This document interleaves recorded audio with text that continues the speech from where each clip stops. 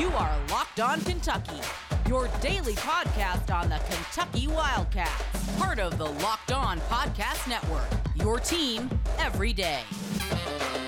All right, what is going on, Big Blue Nation? Welcome on in to Locked On Kentucky, your daily Kentucky Wildcats podcast. I'm your host, Lance Dahl, writer for Sports Illustrated for various SEC-related things. But on this podcast, we take a dive into all things Kentucky athletics. On today's episode of Locked On Kentucky, we are going to be discussing Jordan Burks' commitment to the Kentucky Wildcats. I think that this is the perfect example of a diamond in the rough. We're going to talk about what Burks could be for the Wildcats on the team this season. Also going to be asking the question, what is a leader? And this question was essentially suggested by a longtime listener of the show, Clint Darden. I'm going to talk about some of the words that he shared with me just a few days ago. Going to dive into that on today's episode as well. This episode is brought to you by FanDuel Sportsbook, the official sportsbook of Locked On. You can make every moment more by visiting FanDuel.com/LockedOn today to get started. I want to start today's episode by thanking you so much for listening or watching wherever you are doing so. And let's go ahead and get into the news.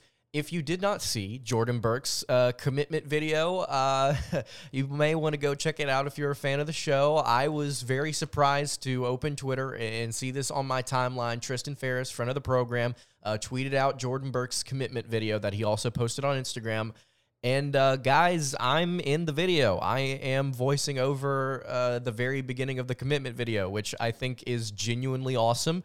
One of the coolest things that I've gotten to see this year is that they felt the need to include what I had to say about Jordan Burks, praising him for being, I think, much better than what the recruiting rankings say he is. So I appreciate whoever put together his commitment video for including me in there, and I appreciate Burks. And if he's somehow listening to this, or if they are somehow listening to this, would love to have him on the show at some point in the near future to talk about him. But we're going to discuss him solo today, because I think that even though there is a lot of buzz and excitement about, oh, yay, Kentucky's actually finally gotten a commitment out of a player, we really need to dive into what Jordan Burks could be for this team this season, because there is a multitude, I guess I'll say, a multitude of holes that need to be filled on this roster, obviously, this upcoming season. And I think Burks provides not just versatility, but he provides scoring, which is something that we will get into later on in the show. And we ask the question, what is a leader? But Burks right now, as it stands, 24/7 Sports, whenever we first talked about Jordan Burks, had him listed at 6'7". I believe it was like 180 pounds. He's obviously since grown. Overtime Elite had him listed at 6'9". 24/7 Sports has now updated their recruiting rankings to reflect that. He is listed as a small forward at 6'9", 190 pounds.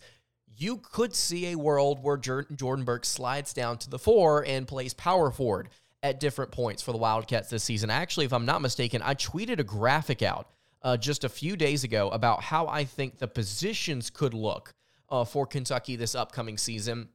And I put essentially 2 players in every single position: point guard, shooting guard, small forward, power forward, center. I put 3, though, in power forward because Burks, I think, is one of the tweeners on this roster that could genuinely move between the 3 and the 4.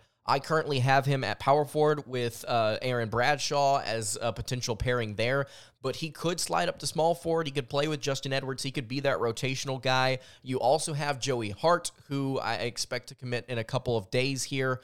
That could also play the small forward spot. He could also play shooting guard if he really wanted to.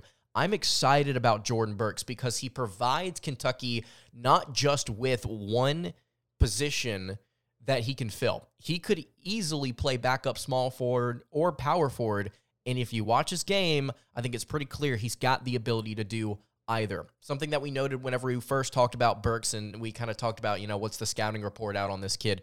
He's a scorer, first and foremost, but I think that the fluidity is really impressive here for a guy that is 6'9". He can handle the ball with ease. Something that you really like to see out of high school players is the ability to create in isolation, especially when you're talking about them working outside the arc. Overtime elite, like I mentioned earlier, he played for them this past season. He was their leading scorer at 27 points per game. This kid knows how to take it to the rack. He knows how to shoot it from three. Statistically, he was not the most impressive three-point shooter for OTE. I mentioned this in the episode, I think, first time we talked about him.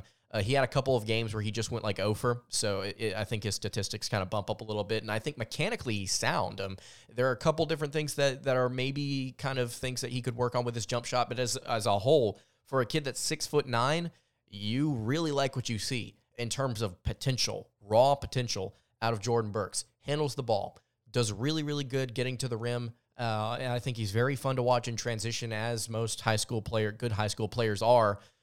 When you look at what he could be for Kentucky this season, I don't know if he's going to be somebody that lights it up for the Wildcats in year one. I would like to project him out, though, as if we're going to give a comparison here to a former Wildcat, I think he's Keon Brooks with a lot more fluidity.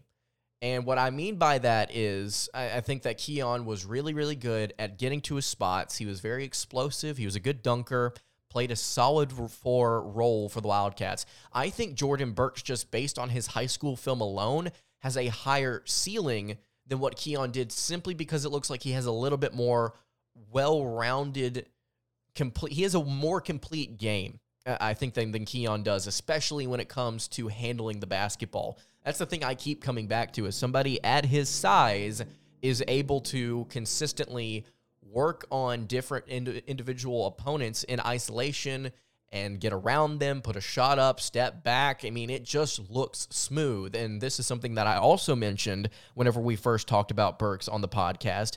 He looks like a Kentucky basketball player. Forget what the recruiting rankings say for a second here. Jordan Burks, even though he is the 39th best small forward in the 24/7 Sports composite rankings, which we got mentioned saying that in his commitment video. He's not. He's simply not the 39th best small forward in this class. I'm sorry. Go and watch this kid's tape. He's better than the 3-star. He's certainly better than 172nd nationally, and he's way better than 39th nationally at the small forward position. And also, like I mentioned, he can play power forward too. I think he's got the height to do that. When you look at what Kentucky's going to want to be running at small forward this season anyway, you're going to have a wiry, lengthy, tall, handles the basketball well, shoots well starter, I think, there in Aaron Bradshaw. I think this could be a really fun pairing. This is very similar, I think, to some of the things that Bradshaw does with this game. Obviously, Bradshaw has more things that a 5 does in terms of rebounding and aggressiveness at the rim that I don't think Burks has currently displayed in his game. And quite frankly, I don't think he's going to need to in order to be a good basketball player. But this is somebody that we should be excited about. This is, I think, the definition of a diamond in the rough. He's low on the rankings. He was a former Ole Miss recruit, and he all of a sudden is picked up by the Wildcats. And I know some people are really upset right now about the current state of the roster. You should be, because Kentucky should have things figured out, and I think they are starting to do that. In the most recent episode that I talked about the roster makeup, the construction of it as it currently stands, I tried really, really hard not to get down and out about, like, is this the end of the world here? But Kentucky's roster has been in really bad shape. You pick up a guy like Jordan Burks, who has the ability to do multiple things for you, not just one position. He doesn't just shoot well. He doesn't just rebound the ball well.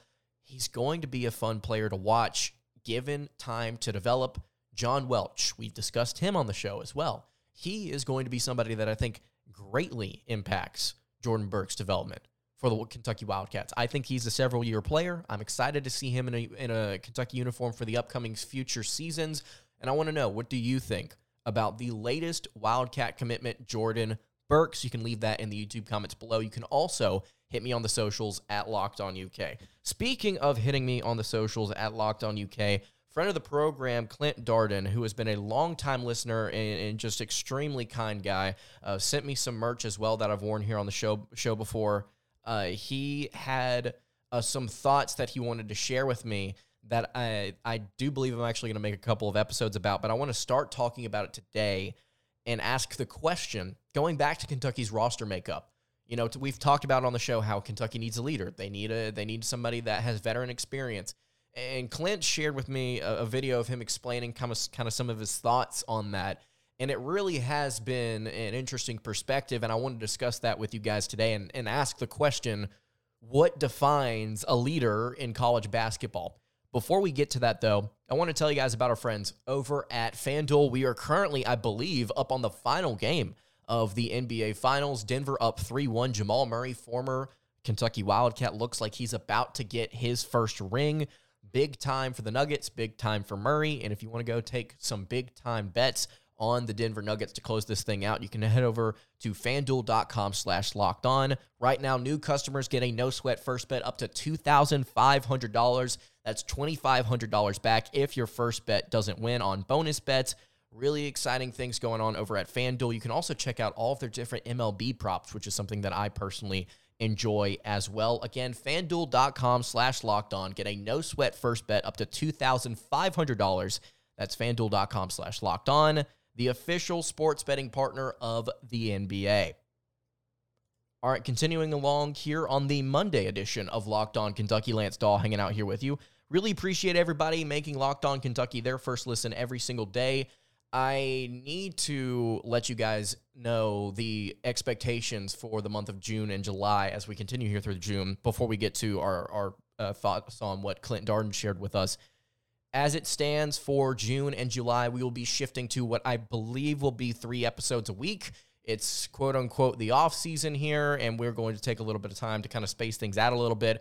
But obviously, a lot of things going on in the Kentucky world. It could genuinely end up being a case where I still do an episode every single day. The expectation is to put one out Monday, Wednesday, Friday. That just feels natural, but I don't know if that's the schedule we're going to stick to. So I will keep you guys updated on how we want to do this moving forward. But as of right now, we're going to switch to 3 episodes a week at the minimum, but just want to let you guys know that's probably the schedule we're going to have for the next month and a half. So I really appreciate everybody out there watching. If you're not subscribed on YouTube already, please go ahead and do so. If you're listening on the podcast, please follow along wherever you are tuning in and leave a review. I would love to know what you think about the show as well.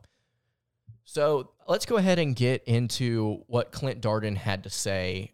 And I want to preface this by saying Clint shared a link with me as his own YouTube channel. It's actually about double the size of my own. Bodybuilder out of the country. Really impressive stuff that he's doing there over there on the YouTube channel. Picking up things that I can only dream of picking up in terms of the different things he does, exercising. Really impressive. And he's just, based on his comments, based on the video that he shared with me, he seems like a really, really awesome guy. And he shared a private YouTube video to kind of share some ideas with me for the show, because I asked you guys for questions and things. And Clint shared for the first few minutes of that video some of the kindest words that I've received talking about my show and talking about the podcast. And I really do appreciate not just Clint, but everybody out there that really enjoys listening to this show. It's been great so far for the almost 2 years that I've been doing this. So I really appreciate listeners like Clint, really appreciate the kind words, just really encouraging me in the way that I go about things here. And I can't say thank you enough to what that meant for me. So I really do thank you, Clint, for those kind words. And I appreciate what you had to share about the 2 topics that you talked about in that video. And I think that they are really, really interesting. And I want to dive into his first one today. So we've been talking here on the show, not just us, but for a variety of different Kentucky media outlets have been talking about and hammering on the fact that the Wildcats need veteran leadership this upcoming season. If they're going to have success, they need to be able to have some veteran guys on this team that can go out there and lead. And I still think for a good portion of that, I think that still stands true. For the most part, Kentucky needs a leader.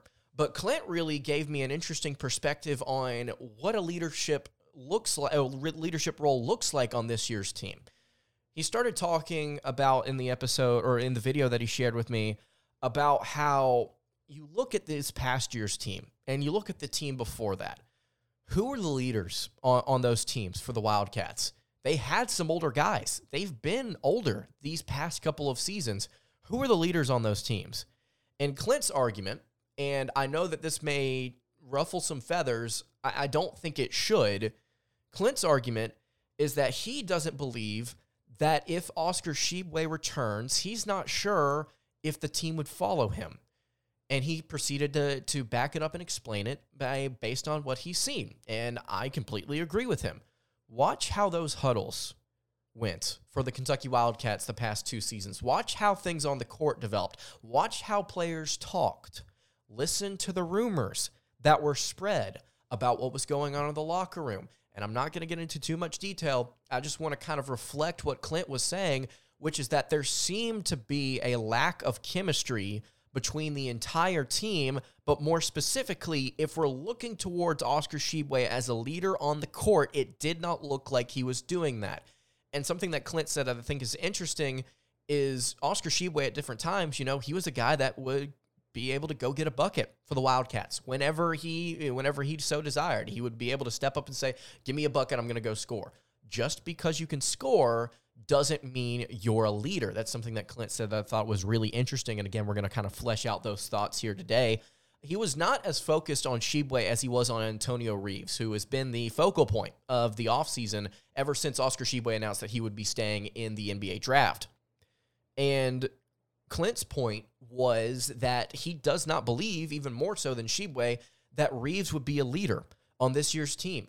He didn't show it during games. He didn't show it during practice. He didn't show it during interviews. Clint actually pointed out a couple of different interviews that Reeves had this past season, specifically talking about winning. And Reeves said, essentially, I come from Illinois State, and, we didn't really win a lot there. And so this is kind of new to me. It's not the mindset that has been adopted in this locker room, that Antonio Reeves is a guy that can go out there and lead because the expectation and the desire, the overwhelming desire, is to win.